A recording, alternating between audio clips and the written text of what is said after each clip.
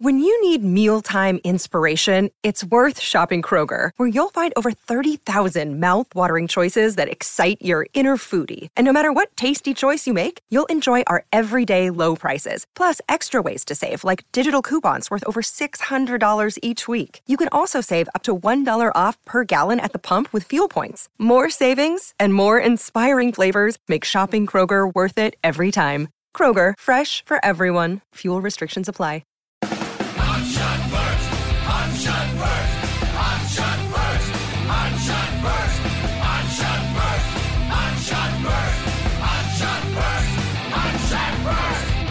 This is the Hans Shot First podcast. I don't know it, I'm telling you. We'll be talking in depth about common movie moments For my dead body. with the mix of all things pop culture along the way.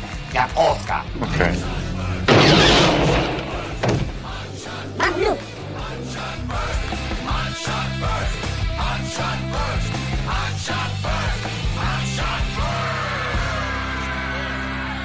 Welcome everyone to Hans Shot First.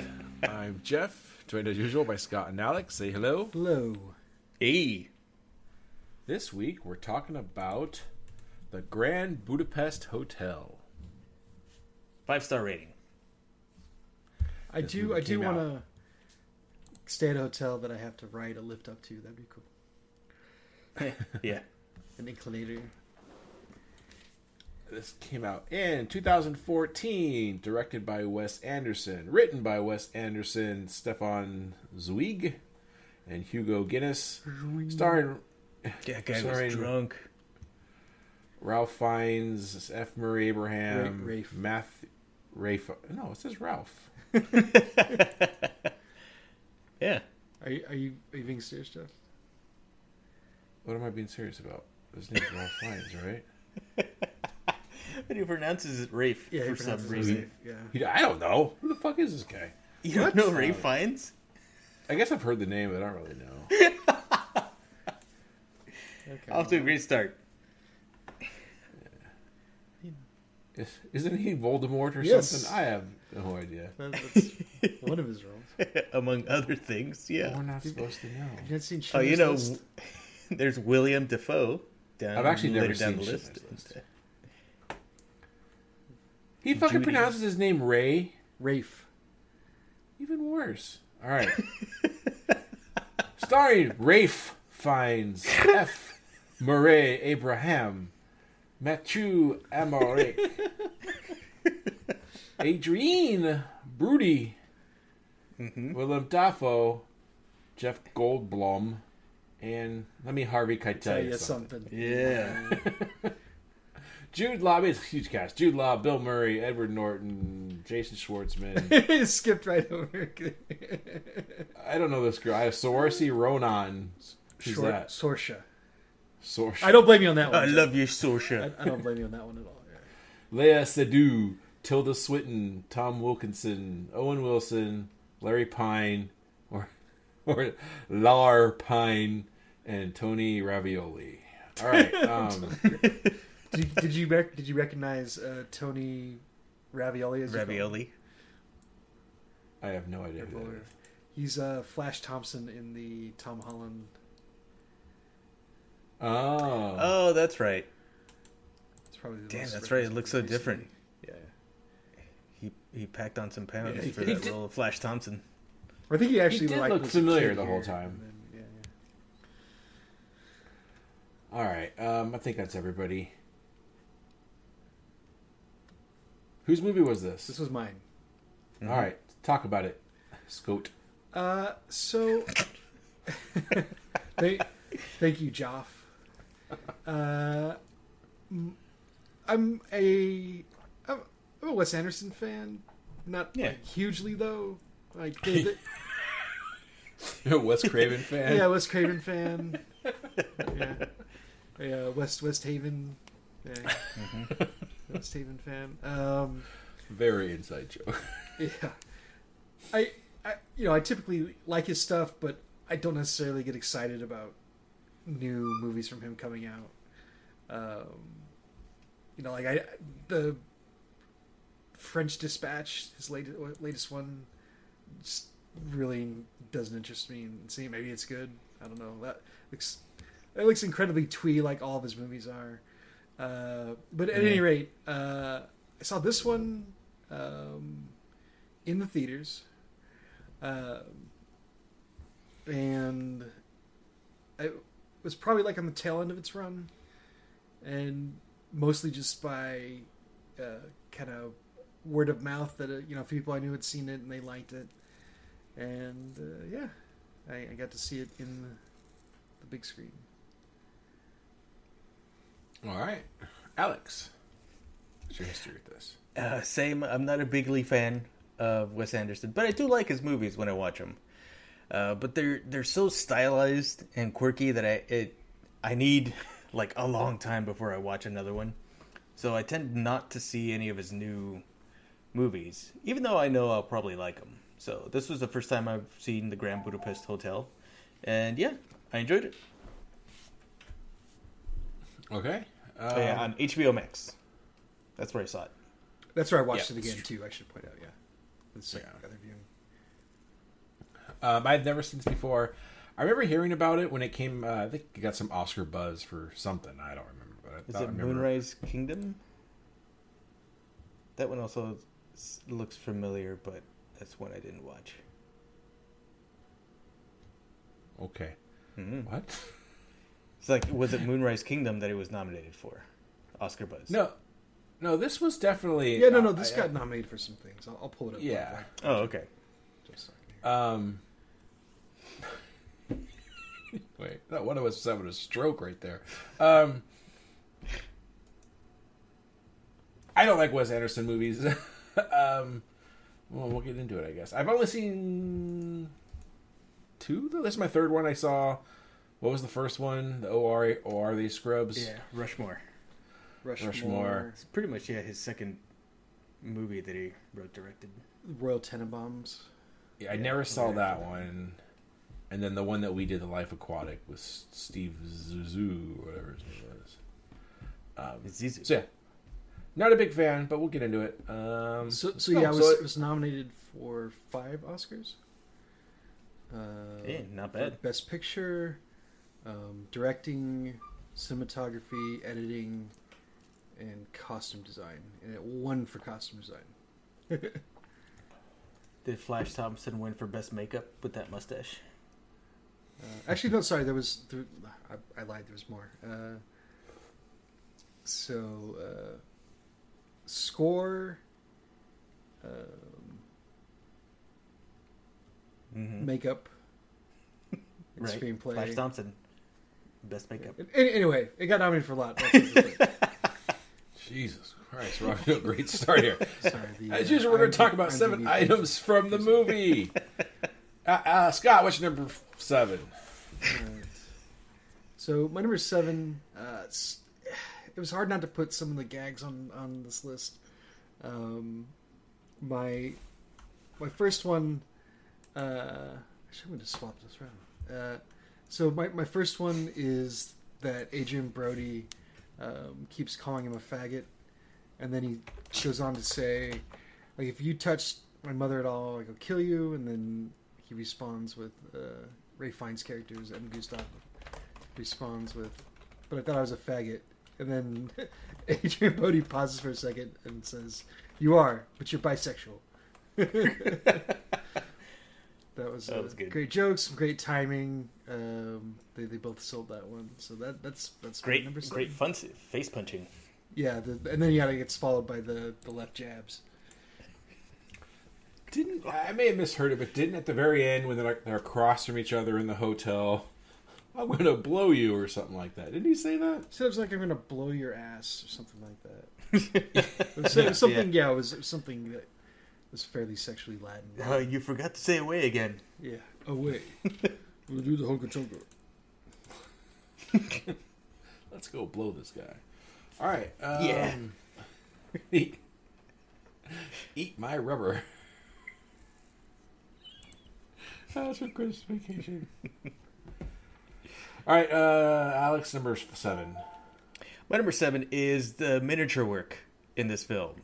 So Wes Anderson's movies are always very stylized. He's got a certain look to it. You always, take a couple frames, a couple scenes, and oh, this is a Wes Anderson film.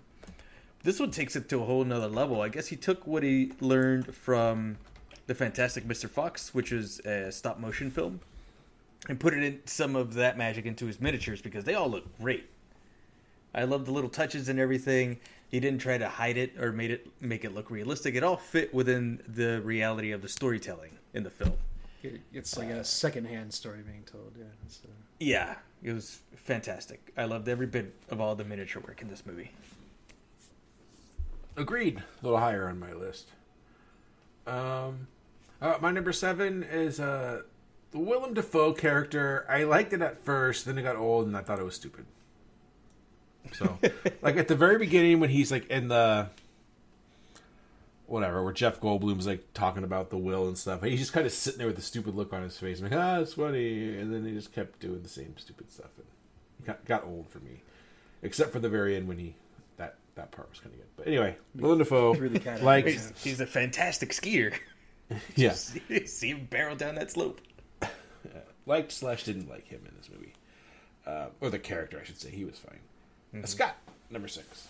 My number 6 is after they get back from the will reading. It's like the next day, and Ed Norton shows up to arrest Gustav, where he finds, and they surround him. They tell him that she was actually murdered, and he's being accused. And Ralph Fiennes says, "And you think I did it?" And there's this pause, and then he just runs. He goes right for the stairs, and they chase after him. And I feel like that shot could have gone on for like a couple more seconds, and it would have been even funnier. But it's still pretty hilarious that he just takes off like that, and like the camera stays right where it is, and he just runs off into the background. That made me laugh out loud. So. Yeah. That's my number 6 as well, Scott. I thought that was hilarious. All right, Alex, number 6. My number 6... Oh, I think I got my list mixed up here. Anyways, my number 6 is that this movie's quirkier than usual, even for Wes Anderson and Wes Anderson standards. You think so? I think so. Definitely more than Rushmore, Royal Tenenbaums. It was closer. It's like with each one of his movies, it gets a little bit more than quirkier. Rushmore. I don't know about Tenenbaums. No, yeah, definitely more than Rushmore. It's just that with each of his subsequent movies, he seems to get quirkier and quirkier. Maybe it was more of the influence, the cartoony influence that he had with Fantastic Mr. Fox and the stop motion animation. But yeah, it just seemed a little bit, a bit quirkier, a bit more zany than his usual movies. So, to me, anyways. Okay. Yeah, there it is. There it is. My number 6, Scott just said it. It was the scene when when Norton comes to arrest him, and he just takes off running. So, all right. Look at that. Jesus. Scott, number 5. 5 is the Society of the Cross Keys sequence. That was cool. So there are a couple other recognizable people in that sequence too that Jeff didn't mention. The president from NBC. Yep, was in that. Yep. There was Fisher Stevens of Short Circuit fame. Oh yeah, the hacker. Yeah, the Plague. That's right. The Plague. Damn it! Yeah, the president of NBC. Why is his name escaping me? But at any rate, I liked how they all were like M whatever, and they did this big game of telephone, and get some fun cameos. Eventually, you get Owen Wilson at the end there. He's also a member of the society, but I get it. There's the secret society, and they all have like the awful cologne that they wear. They all take the work very seriously, but they're all still very crass. They all have like these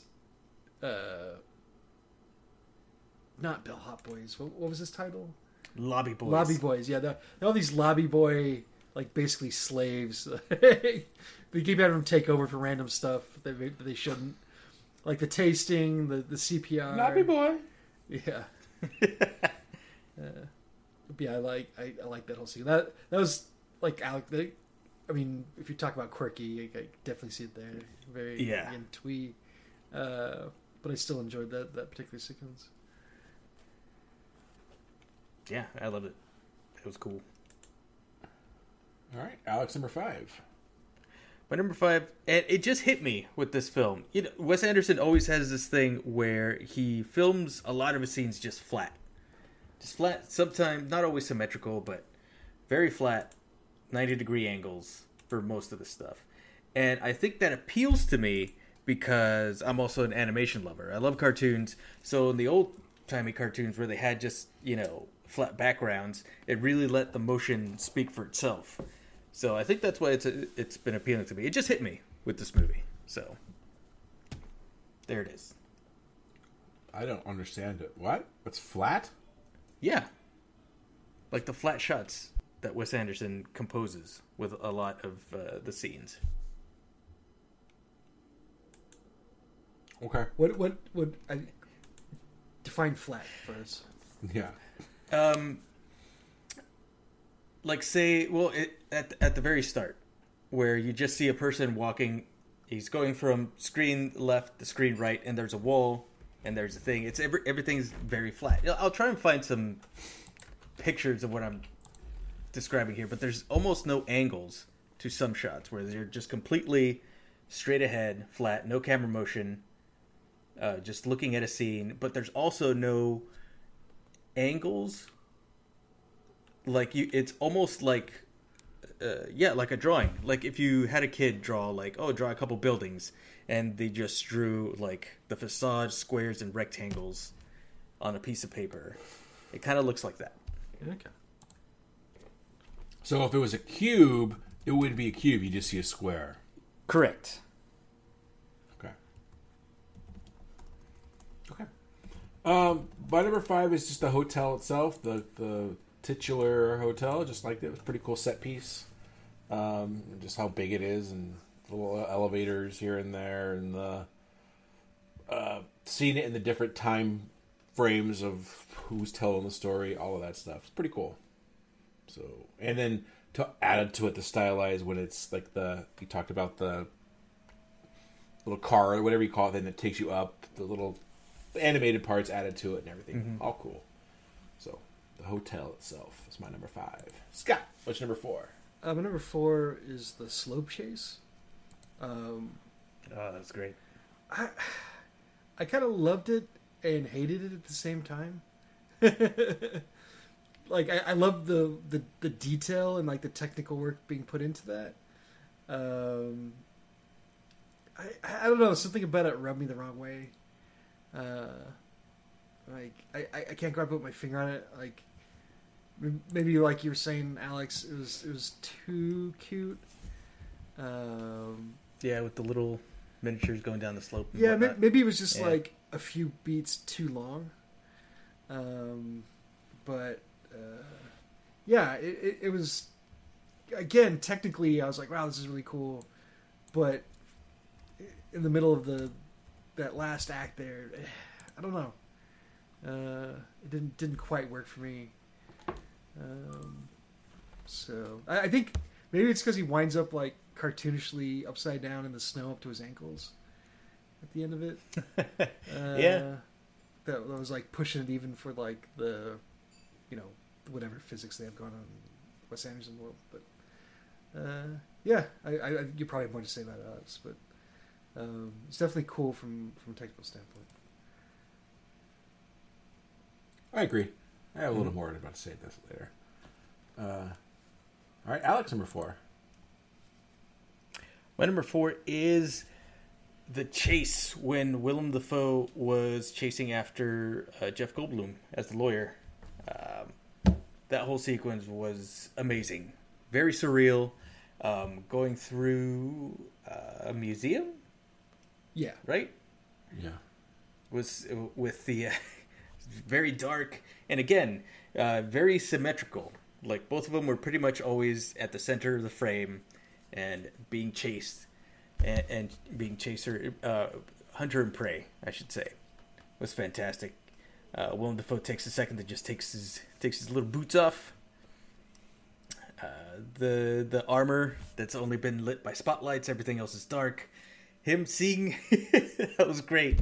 And yeah, another perfect example of a flat shot where Jeff Goldblum sees the door and perfectly in the silhouette, you see the door and outside is his bicycle. He thinks he's reached freedom and then the door just slams on his digits. Ooh, that was a bit rough. That's another thing. Oh wait, that's higher up on my list. Forget I said anything. You guys gonna talk about the cat stuff? No. That was great. What was the point? I mean, okay, he threw the cat out the window. It's funny, I guess. And why was it in like the coat check room? Like I in the bag. Like, I don't know. Yeah, that was weird. What the fuck? I do like how he was carrying it with him at one point. And he just dropped there was in the trash can. So I did like in the when he walks in the museum and says 15 minutes left. He walks down the stairs, and then Defoe walks in, and the thing is like magically flipped. Yeah, like I like that. the security guard like barely looks like he ever moves, and somehow he got up to do that right before, like on the minute. Yeah, that was a cute gag. All right.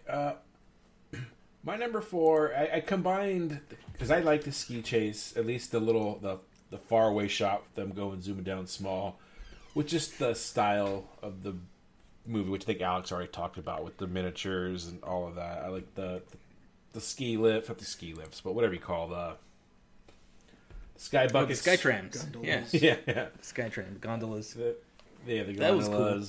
Yeah, It's pretty clever, I thought too. Like, get the switch. Yeah. But then you see him when they come out. You see him like get out of it from a distance. You see the little guys just walking, and there's just some weird stuff there. Yeah. It reminded me of that game Limbo almost, because they're really far back and they're just little like silhouettes of them running. Yeah. That's very flat too, Alex. Mm-hmm. It is. Yeah. Yeah, just all those little miniature stuff. I don't know, I don't remember that. Does he do any of that stuff in Rushmore? I don't remember that. No. But I know like some of the Rushmore. sea stuff in Zuzu. There's stuff like that, right? So I don't know. Mm-hmm. Anyway, that's my number 4. So Scott, number 3. All right, my number 3 is Saoirse Ronan and Zero, Tony Ravioli, as you like to call him, as he likes to be called. Yeah, their like side plot romance was very standard Wes Anderson stuff, but it was still adorable. But I really liked her in this. She's not in it a lot, but like I really liked her in all the scenes she was in. Those initial scenes of them kind of courting, like when they're in the movie theater and they just start taking their clothes off. It was all very. Well, they just got engaged. Yeah, that's true. The two of them together was very sweet. And then a typical Wes Anderson, like he has to make the whole thing very maudlin, but yeah, I liked her especially, but I liked two of them together. Did they ever explain her Mexico birthmark? Nope, it was just a Wes Anderson thing. Yep, just like Gorbachev. Yeah. Mm-hmm. Because she's a patriot. I did like how the only time Zero ever really talked back to whatever his name is just don't flirt with my girl. Yeah, don't flirt with her. To Rafe. Can't believe you didn't know. Rafe Fiennes. I thought, I've always heard his name. I thought it was Ray Fiennes. When I read Ralph, I really wasn't paying attention, but I never knew it was Rafe. It's the stupidest thing I've ever heard. Yeah, it's kind of dumb, but hey. Well, I don't know. What were we saying? You were bitching about Ray Fiennes' name. Yeah. Yeah, it's stupid. No, but why did... So that was my number 3. Okay. Yeah. Alex, number 3. I was not expecting a murder mystery with this movie. I thought it was going to be, just quirky, funny happenings in the hotel and everything, and it turns out to be this whole, like, a little bit of a whodunit. I mean, it's not a real mystery for long, but, yeah, there's murder, then there's runaway, there's a prison, there's a fair amount of violence. Not a lot, but it's kind of strong. It's shocking when it happens. Yeah, it's like, whoa, okay. Like, the fingers chopped off, the fight that we don't see, the Daredevil style fight from the Prison Break. Oh yeah. Ended up as a draw, unfortunately. But yeah, I was pleasantly surprised with this film. Subverted my expectations. Yeah, like the little random nudity or sex scenes. Yeah. that painting that they replaced the boy with apple. Boy with apple. All right. Well, my number 3 is. I don't know whether I come down if I like it or don't like it, but the story within the story within the story within the story. There was like 4 layers, but it never really pays off. I thought maybe they'd do more with that, right? So first you find out there's a statue of the author, and then you find out the author is telling the story. Then you go to the guy in the bathtub telling, and then you go, so you go back and back and back, and then at the end they just kind of unwind. Like I thought there'd be more. So I didn't catch it till this time around, but I think the joke at the beginning, when the random girl puts the hotel key on that statue, that bust, was that he's famous for writing stories about hotels. Like, so people like put keys from the hotels that he's like referencing in his books. I see. That's my guess anyway. It was just weird, yeah. So it goes back, and then you're like, okay, so this movie's going to be about Jude Law is the main character. Like, nope, we're going down one more level. Let's give it this. Oh, nope. Okay, now it's about Rafe. Got it. Mm-hmm. And it's all just a girl reading her favorite book. Yeah. And that's it. All right, well, that was my number 3. So Scott, number 2. Okay. My number 2 is the whole Prison Break sequence. Was a lot of fun. You don't typically see stuff like that, at least not in the Wes Anderson movies that I have seen. But just how the giant guy with the scar pays it forward by killing the squealer, and Rafe and Gustav says, "You sweet kind man," after he just murders this other guy. But yeah, them escaping with the ladder, and then like the Shawshank stuff, and they eventually get to that room above the guard room.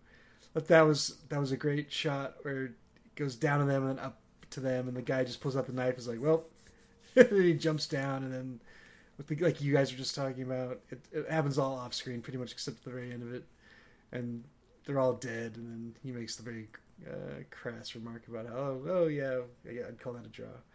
And they escape, and in the background they strangle that poor bus driver. Is all like, again, like kind of shocking in the context of the world. Yeah. But yeah, the Prison Break sequence is my number 2. Yeah, I agree. That's pretty good. I like the tiptoeing over like all the going underneath or tiptoeing across all the guards. Yeah, that was great. Like a nice little dance. Yeah. All right, Alex, number 2. My number 2 is the Lobby Boy, Tony Ravioli. I thought he was great. He did a great job. Was this one of his first movies? I don't know. Probably, yeah. I like that little touch that it's like, at first it's like, man, that mustache looks really bad. Why would they ever do that in this movie? And it's like, oh, okay, he just draws it on every morning himself. He's got his own quirks. I think he did grow it at the very end, though. Yeah, no, yeah. At the very end, he finally was able to grow his own mustache. Yeah, him and Sorsha, had really good chemistry. Yeah, I also did enjoy their little side story romance. And yeah, he was loyal. He was there for Mr. Gustav.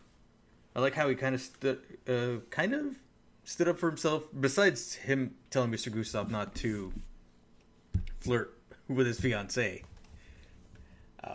But when he said, "Why on earth?" When they're having it out actually after the escape, he's like, "What? Well, you think that we want another immigrant over here?" It's like, well, he told him his whole really sad backstory, and then Gustav just like, "Well, obviously, I take back everything I said. I'm really sorry about, all that stuff."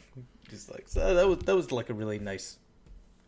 I think my very sweet moment. My favorite scene was was when they go to look at the painting, and then he just starts like, all he does is give that look, and we immediately know that he's like basically saying we should steal the painting.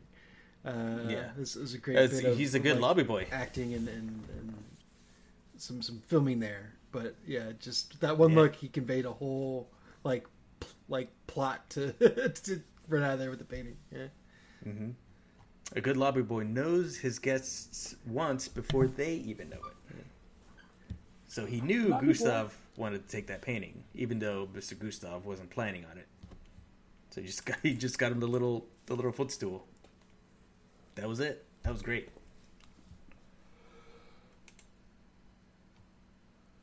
All right. Well, my number 2 is him too. I have him and Rafe.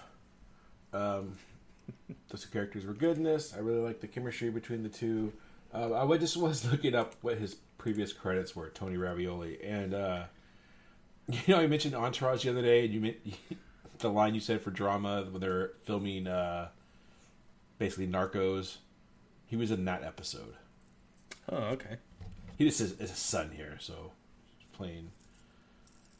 But a lot of just TV stuff, but it seems like be his first movie because I see like Kid Number 2. He's also in Shameless. TV movie. Yeah. Yeah. My Name is Earl. Cool. This is a pretty big get for your first film. Yeah. Good role. Good job, Mr. Ravioli. But yeah, both of them I thought were really good. I said like the chemistry between them was really good. Like the mustache thing. We always talked about, don't flirt with my girl. Is he flirting with you? Yes. And Rafe's gentlemanly, Britishness plus his perviness too. I don't know. There's a bunch of stuff about him. Yeah, I'll want to say about him in a minute. Yeah. Mm-hmm. So just all of that I thought was pretty good. So that's my number 2. And Scott, number 1. Number 1 here is Ralph Fiennes. I absolutely love this performance. It's the main reason I wanted to watch this again. Just such a wonderful balance of just like kind of aristocratic, like worldly charm, but then he just is so incredibly crass. He punctuates almost everything he does with just like with swearing or just being pompous, being an asshole. He's just constantly walking that line throughout the entire movie, and it's a lot of fun. Like I think it's when they're in the confessional when that guy X tells him that they killed his sister, and he goes "fuckers." Like it's just like just the random expletives that fly out of him at points. He really is just this kind of very lowbrow, like Jeff said, like person that's they kind of encapsulated at the end about how he was living in a world that never really existed, or at least not by the time he was born, but he maintained the illusion with I forget the line, but yeah, just a great character. Just all the little beats throughout the movie with him that we didn't talk about, like when he's pushing the cart around in the prison, like serving people. How he gives that little speech about how basically you have to jump a guy in the prison the first day, but with the Wes Anderson spin on it. Like the fact that he sleeps with all the octogenarians. I've had older. He says at one point. But why blonde? Yeah, like how when he goes through that whole speech about how when they're on the train going back with the painting, about how the painting reminded her of him, and now will always remind him of her. And 2 seconds later, he's like, "We should sell it on the black market." Yeah. Help me out with this, and I'll give you 1.5% of the sale. Yeah. Like, it's just like make it 10%. Yeah. Again, just a great character. I think I could go on, but I think that's mostly it. I think that's all I really want to say. Ray Fiennes is M. Gustav. He's a fine actor. All right, Alex, number 1. Also, Mr. Gustav, as played by Ralph Fiennes. Great character. I mean, the whole film kind of hinges on Mr. Gustav and Ralph's performance, and yeah, he pulled it off. He's doing the great work. Yeoman's. I wouldn't call it yeoman's work. It's too. Isn't that more of an off scene? Too front and center to be yeoman. But yeah, he's doing great. He does, like Scott said, rides that fine line between gentleman, asshole, pervert. It's like all those things that make up the character that is Mr. Gustav. It's fantastic work. Agreed. My number 1's already been mentioned, but the prison chase or the prison escape, I liked it. It's just chiseling away. It's just a quick, stylized version of Shawshank. It was fun. Like I said, I think the best part was when they were tiptoeing and going underneath the sleeping guards, and the one guy trying to squeal on him, as you guys mentioned, and him getting killed by the big scarred dude. And then them popping up and having the argument while the other guys are hijacking the bus. And good stuff. Yep. Mm-hmm. Good stuff. Yeah. Wow. Mm-hmm. Any honorable mentions? The joke in the beginning when he talks about all the women that M. Gustav sleeps with, or he's like they're old, lonely, rich, blonde, something. And he goes, "Why blonde?" Yeah. Like those other things weren't interesting at all, but the blonde thing was. Yeah. It's like, well, because they were. Yeah. I know what a tontine is. When Jeff Goldblum mentioned tontine, yes. It's like, thank you, Simpsons. I know what that is. I owe Archer for that because I was too young to know what they were talking about. The Hellfish episode. Was that when you ride in snow planets to get you around? That's great. What? You really didn't get that in The Simpsons, Scott? I mean, I think I understood the plot, but like I never was like the word tontine didn't stick with me. Oh, okay. Yeah. Because they had Ox like explain exactly what it is. But like it was at the time I wasn't thinking about it. It was until Archer did did a similar thing that I right. And tontines are wildly illegal, by the way, at least in America. Yeah, I wonder why. Yeah. And I love the food inspection in the prison, when they had the guards they rolled up a piece of cheese, so he stabs it to make sure there's no tools in there. He cut up a sausage and everything. He opens up the beautiful box from Mendel's. It's like, he just doesn't have the heart to inspect that food because it's so beautiful, so he just passes it on to the next thing. That was a great little moment. I think he was using a different knife for every single thing, too. I have to go back and watch. Oh, really? Yeah.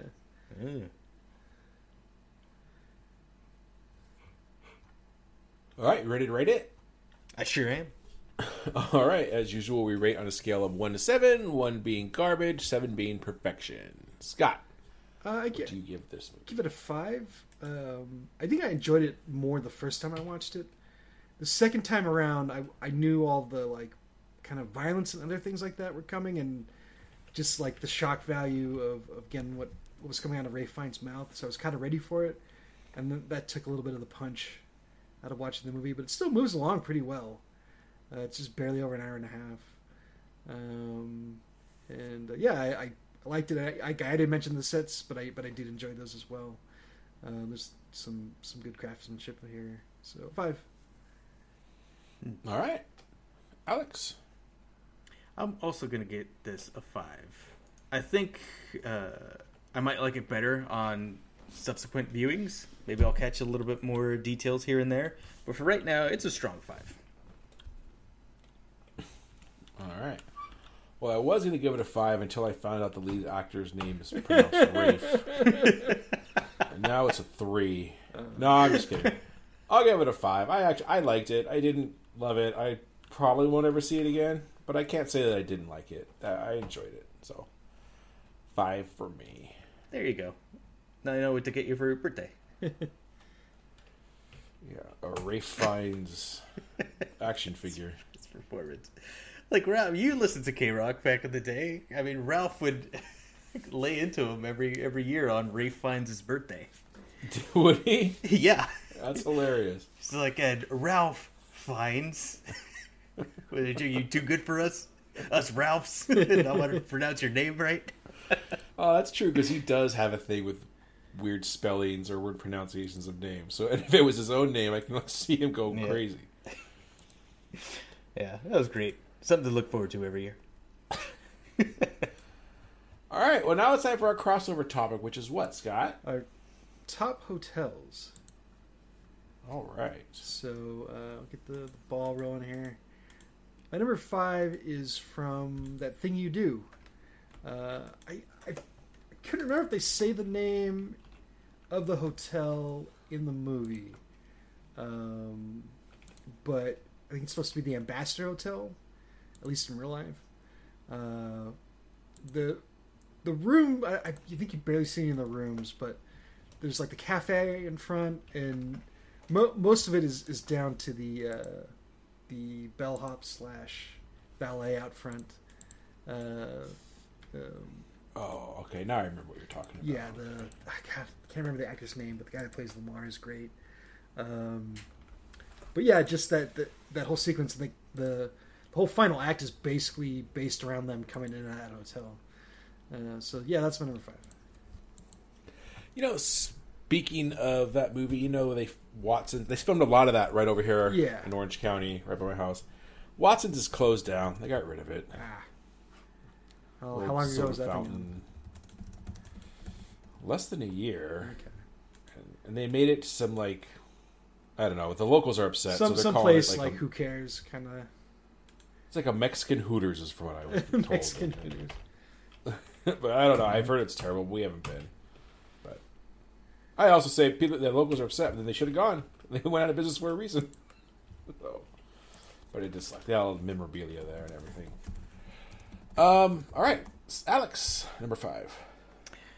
Well, this time it's me who has the wonky list because I just picked movies that were set in a hotel for most of it. I mean, that kind of works. I know, but I didn't get the names of all the hotels and whatnot. So. You're still way more on target than Scott is for a lot of his lists. I'm just saying. Don't know what you're talking about. Anywho, I thought we were talking about our favorite trash compactors. Dead on every time. This is actually a video game, and the video game they don't have the name of the hotel. I don't know what it is, but they don't even say it's a hotel. But I'm gonna choose that it is because I love this arcade classic so much, and that would be Elevator Action. You guys remember Elevator Action from the arcade? There was some elevator and some action, Oh, hell yeah, there were. That game was so cool. Yep, you're just this little super spy, and you have to go in this building, which I'm going to call a hotel from now on. And you have to go to different rooms, or try and guess which rooms have the secret codes to get to the next level, but I never could. And there's spies everywhere coming out of the doors trying to shoot you. It's great. Look it up.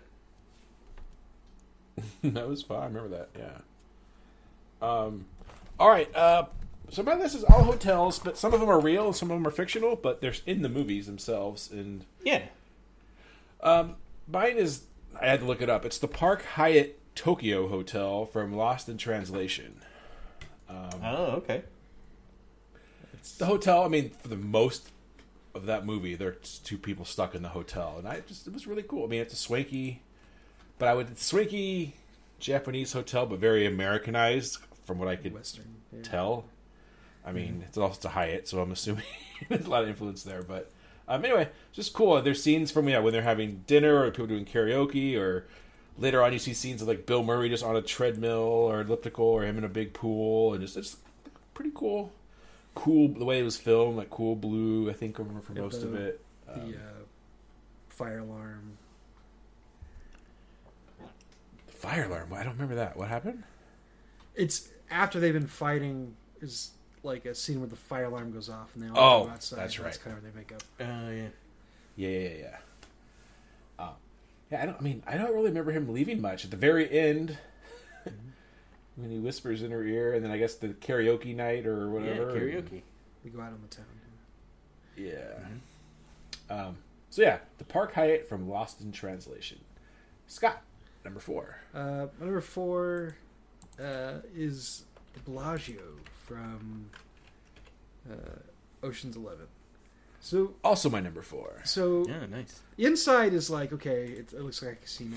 There's not much to be like, okay, that is the Bellagio. Although it's cool to see like the, I'm sure utterly fake like command center. And then the whole vault thing is cool, but them standing outside at the end to watch the water show with Claire de Lune playing is great, and magically no foot traffic behind them. But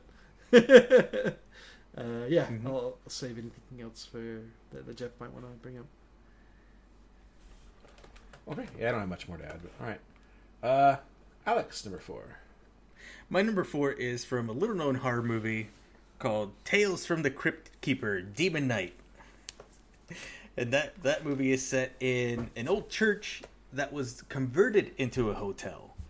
And so all the people are stuck in there with one demon trying to get the key of Jesus. And it's a weird key, but it has some of Christ's blood in it. And it's a movie. Is that Demon Knight like NIGHT or KN? KNIGHT, yeah, because the holders of the key are called Demon Knights. They fight against them. You know the last place I'd want to sleep is? Church? A big old Catholic Gothic church. It scared the shit out of me, man. I mean, I guess if you need it, you need it, but ugh. Sanctuary. Sanctuary. All right, my number 4, same as Scott's, the Bellagio from Ocean's 11. It's just that the fact that it's so much takes place in there, whether you're under it, you're in one of the rooms, you're on the casino floor, behind the scenes, headquarters. I love the scenes with like Terry Benedict just like canvassing the whole place, right? He's not stopping. He's going from the tables to backstage, looking at the screens, to this and that, all that. Just really cool, big character of the movie. It does, and it makes Vegas seem cool. Vegas. Yeah, I've still never been in the Bellagio, I don't think. I don't know. I know I've been last adjacent time Laura to and it I for work, but yeah. Yeah, Laura and I went. I wanted to see the water show. We just got it was like bad timing. Like we missed one. And like, oh, now we have to wait another hour and a half. I'm like, oh, I don't want to see it that much. So let's get out of here. All right, Scott, number 3. Okay, number 3 is from another little-known horror movie, The Bates Motel. It's a motel. I know. I was gonna ask. No, Well, I mean, obviously dead it's on. not that far. Yeah. It's a motel hotel.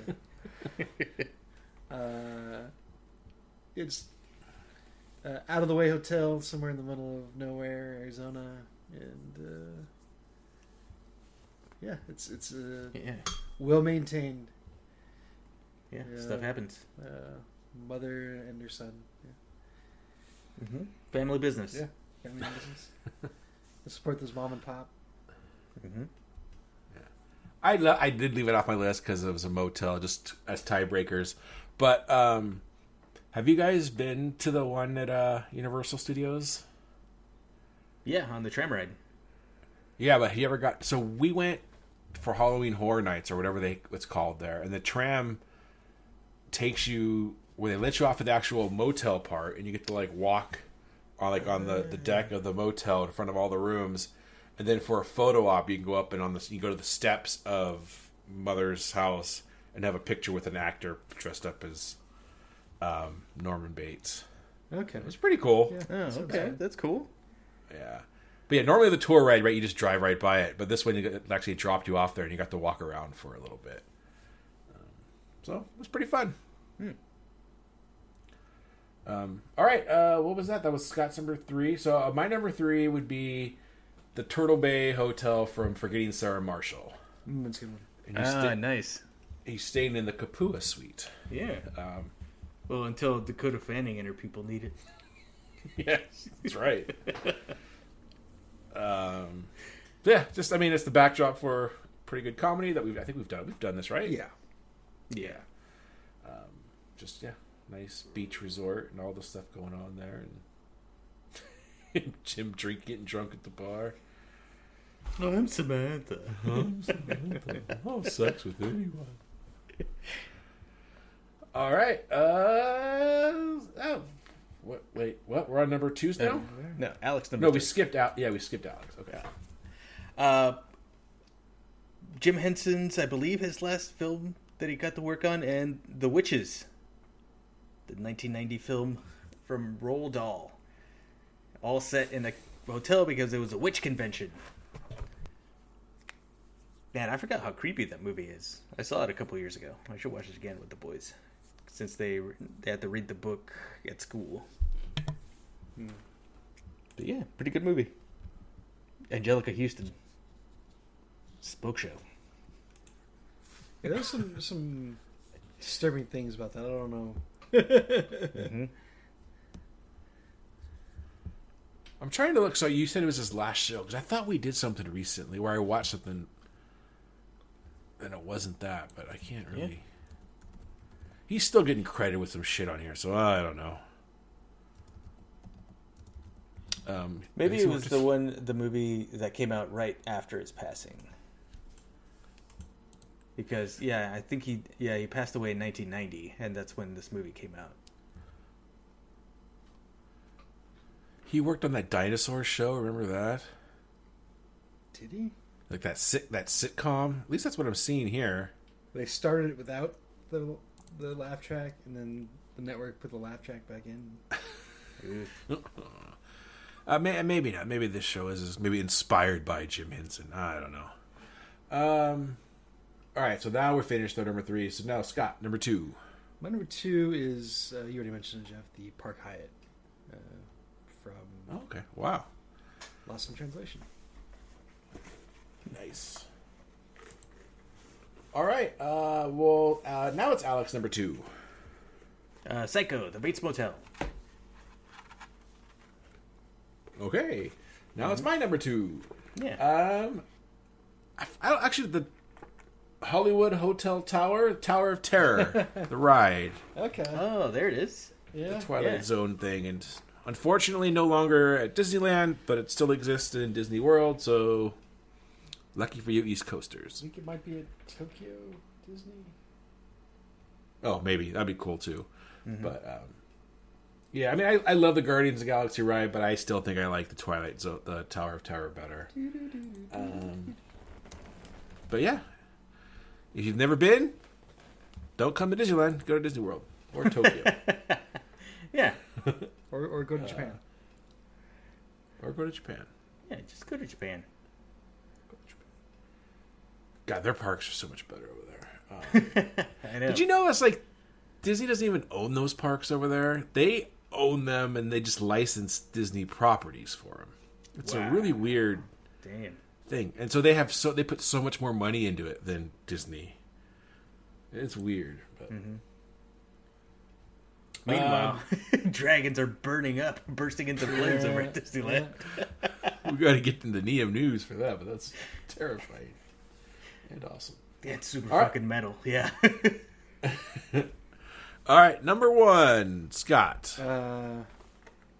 This is from something that I don't think very many people have seen, so they might not know what I'm talking about. But the Overlook Hotel. Yeah. Also number 1. Also number 1. I figured it would be all I mean- number ones. I mean, yeah, if you're into the hotel as a character. naked ladies that turn into old ladies, Hey, They got you good covered. Companion piece to yeah. Grand Budapest. The way Kubrick fills it, making it a character itself, just everything about it is awesome. Bloody elevators. That should be like a joke from a movie. Where's the bloody elevator? And it opens up. And then... All right. Any honorable mentions?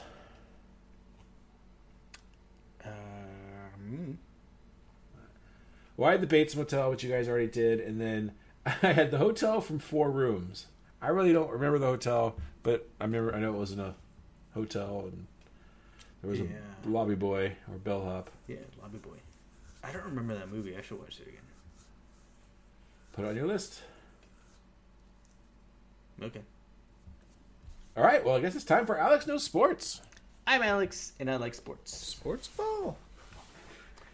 So I guess you're not allowed to put sticky stuff on your hands and glove when you're pitching in Major League Baseball. As Mets ace pitcher Max Scherzer is suspended for 10 games by the MLB for having too much rosin. Now, you're allowed to have rosin. You're allowed to use rosin. Can't have too much of it, or else you get suspended for 10 games. The whole thing was weird. Which is weird, because, it's like, how much is too much rosin? Then they said, the umpires were saying that, his whole hand was, like, black and covered with it. Then they made him wash his hands with alcohol. Apparently, that makes it even stickier. Potentially. Yeah, no. The whole thing was bizarre. That's the umpire's fault. The other thing, too, For that one. the weird thing about that as well was he didn't use the rosin bags that were on the mound. Oh, that's right. He had it in his pocket. From the dugout or whatever, but because I don't think you're allowed to keep it in your pocket. The whole thing was weird. Yeah. They do that in hockey, Jeff? If they use rosin on the gloves to have the stick grip a little bit better, isn't that illegal?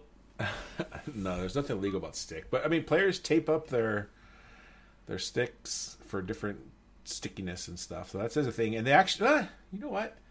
It's not a big deal anymore because now the composite sticks, you can actually get them with a sticky texture, like put all the way on there. But back in the day, they would have, which would kind of you'd see on the on-deck circle for batters, would be like this big, I think it's called a Moda stick, which is like a big stick with like sticky substance on it, and you just rub it on the part of the bat that you want to be sticky. Some players do that to hockey sticks too, but that's not that big of a thing anymore.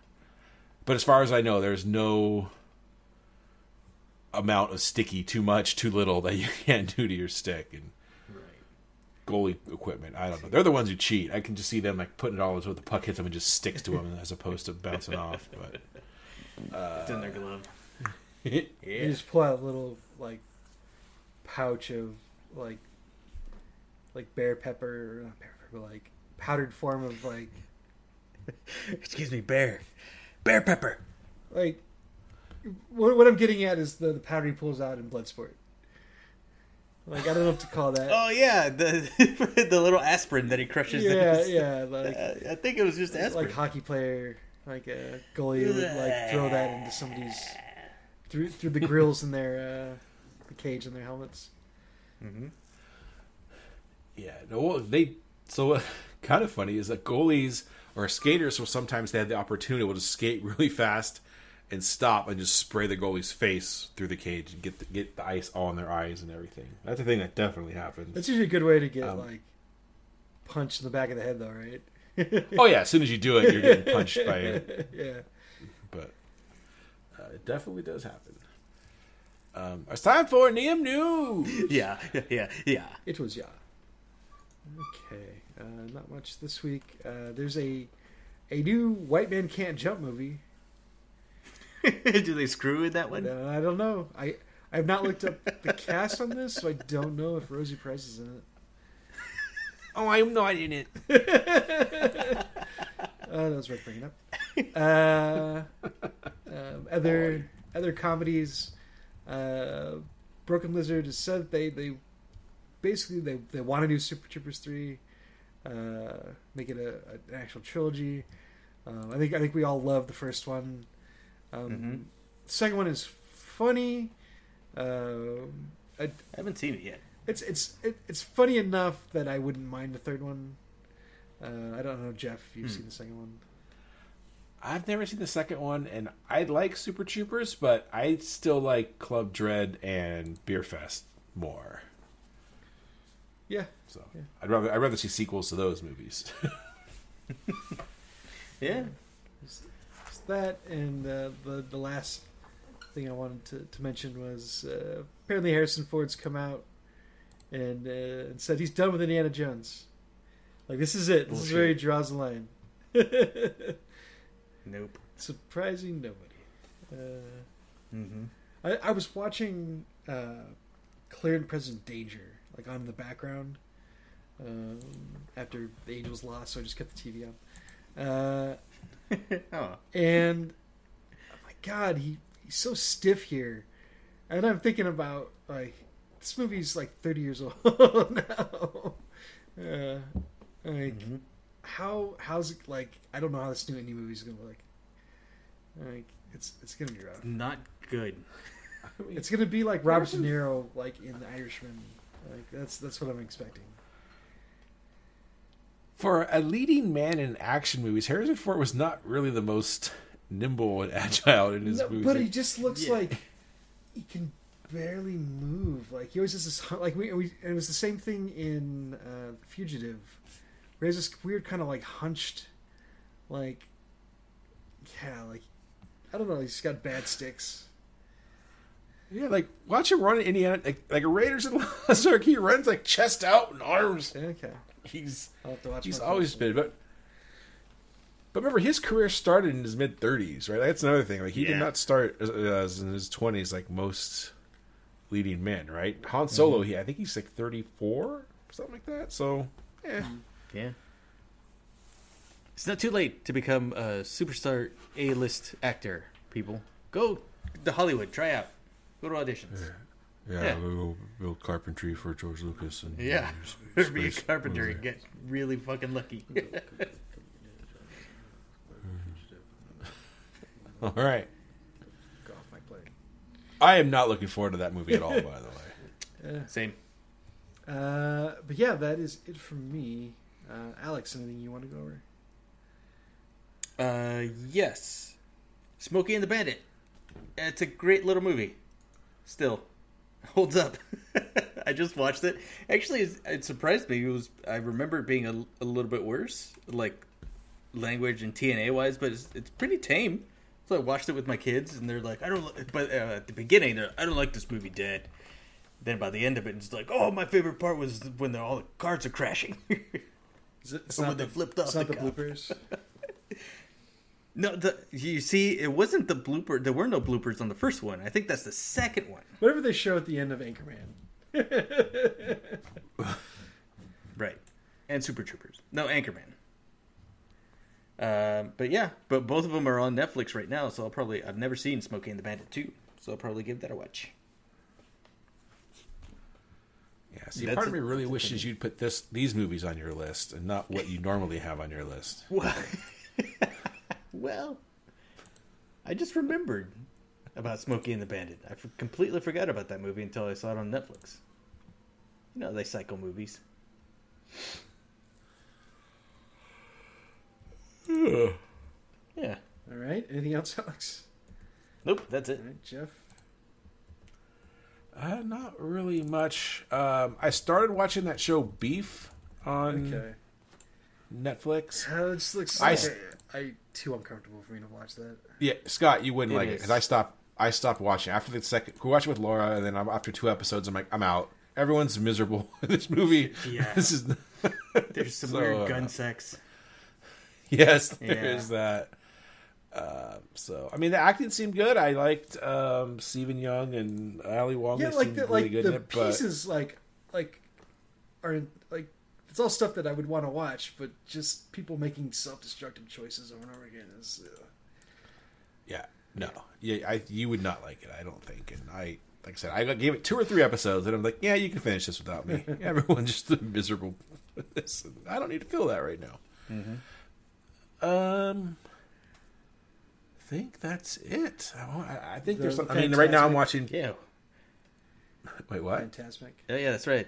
Maleficent. Oh, yeah. Sorry, Phantasmic. The dragon caught on fire during the latest Phantasmic show, and it burnt to a crisp pretty badly. I'm surprised this never happened before. It has it? actually. Yeah, it's happened once before, a long time ago. I think when the show was first starting. I wonder, what I'm curious about, what went wrong exactly. They're just old. Because don't they have So, people pulling ropes and stuff back there? I don't. Maybe think so. pushing ropes. I think after they're the pushing show. ropes. Yeah, Damn it! Yeah, you beat me by a split but, second. I don't know. I don't think so. I think it's all robotic now, just for safety reasons. But Yeah, I hope so now. what's the? I watched a YouTube video on it, and it has a nickname. So you know how Bruce for Jaws, it's got a name. Sparky. Shit. What's the? Sparky. What's the adage? Whatever could go wrong does go wrong. Oh, Murphy's Law. Murphy. Murphy. So it's Murphy. Oh, jeez. Murphy's the name. Because it's happened. It's had tons of issues, and there's actually, I guess, when it's just slightly malfunctioning, not completely burning to a crisp, and they know that he won't even come out during Phantasmic, and they just have a big water projection of the Maleficent dragon. So they've always got that. I've back been up. around for one of those shows. Yeah, I want to say that I remember that. Yeah. That's funny. So it's not the first. I mean, it's the first time I think it's burnt completely like that, or maybe Alex said way back in the day it did, but it malfunctions a lot, and so they just have a contingency plan. So I'm guessing for the next little while, maybe not right away. We'll probably have to close the show for a little bit, but once it's back open, you'll just get the water version. In a couple weeks, I might be doing a thing where I'll get to watch Phantasmic from the art gallery upstairs above Pirates. Oh, nice. So completely unobstructed. So we'll see how that goes. I'll have to report back on that. Nice. We got a thing where we reserve dinner at not the French Market, the Riverbell Terrace, I think. And then you have a nice dinner and show there, and there's still a slight obstruction, and you're not dead center. So I think where you'll be will be even better. But it was nice to just sit at your table and have your food and watch a show. Yeah, that was cool. Anything else, Jeff? I don't think so.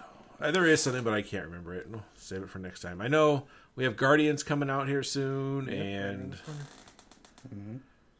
I'm not too interested in it, but we'll see. Do we talk about the Marvels trailer dropping? I don't know. But yeah, it looked fine. Did they have a new cute. one? I always get confused with the teasers and whatever, but Yeah, it might be a teaser. Because they're all full trailers. so I haven't. I still. So Miss Marvel's the one thing that I haven't. Well, I haven't seen the latest Ant-Man either, but besides that and finishing up Miss Marvel, I haven't. I'll need to catch up on that. But she's adorable though. I forget the actress's name. That plays her. Yeah. Is Brie Larson gone from? Because she's in this trailer, but then I heard something like that she's being replaced with Khaleesi what's her or face from something Game like of that. Thrones. I keep seeing clickbait that I haven't gotten into. Yeah, because they're all same from here. sites that I'm like, this looks like. Until I see something a little more mainstream, I'm not going to click on them. Okay. But maybe she wants out. I don't know, or maybe they're going in another direction. Who knows? Yeah. Maybe they use whatever happens in Flashpoint Paradox to reset the MCU. That's right. We'll see. Mm-hmm.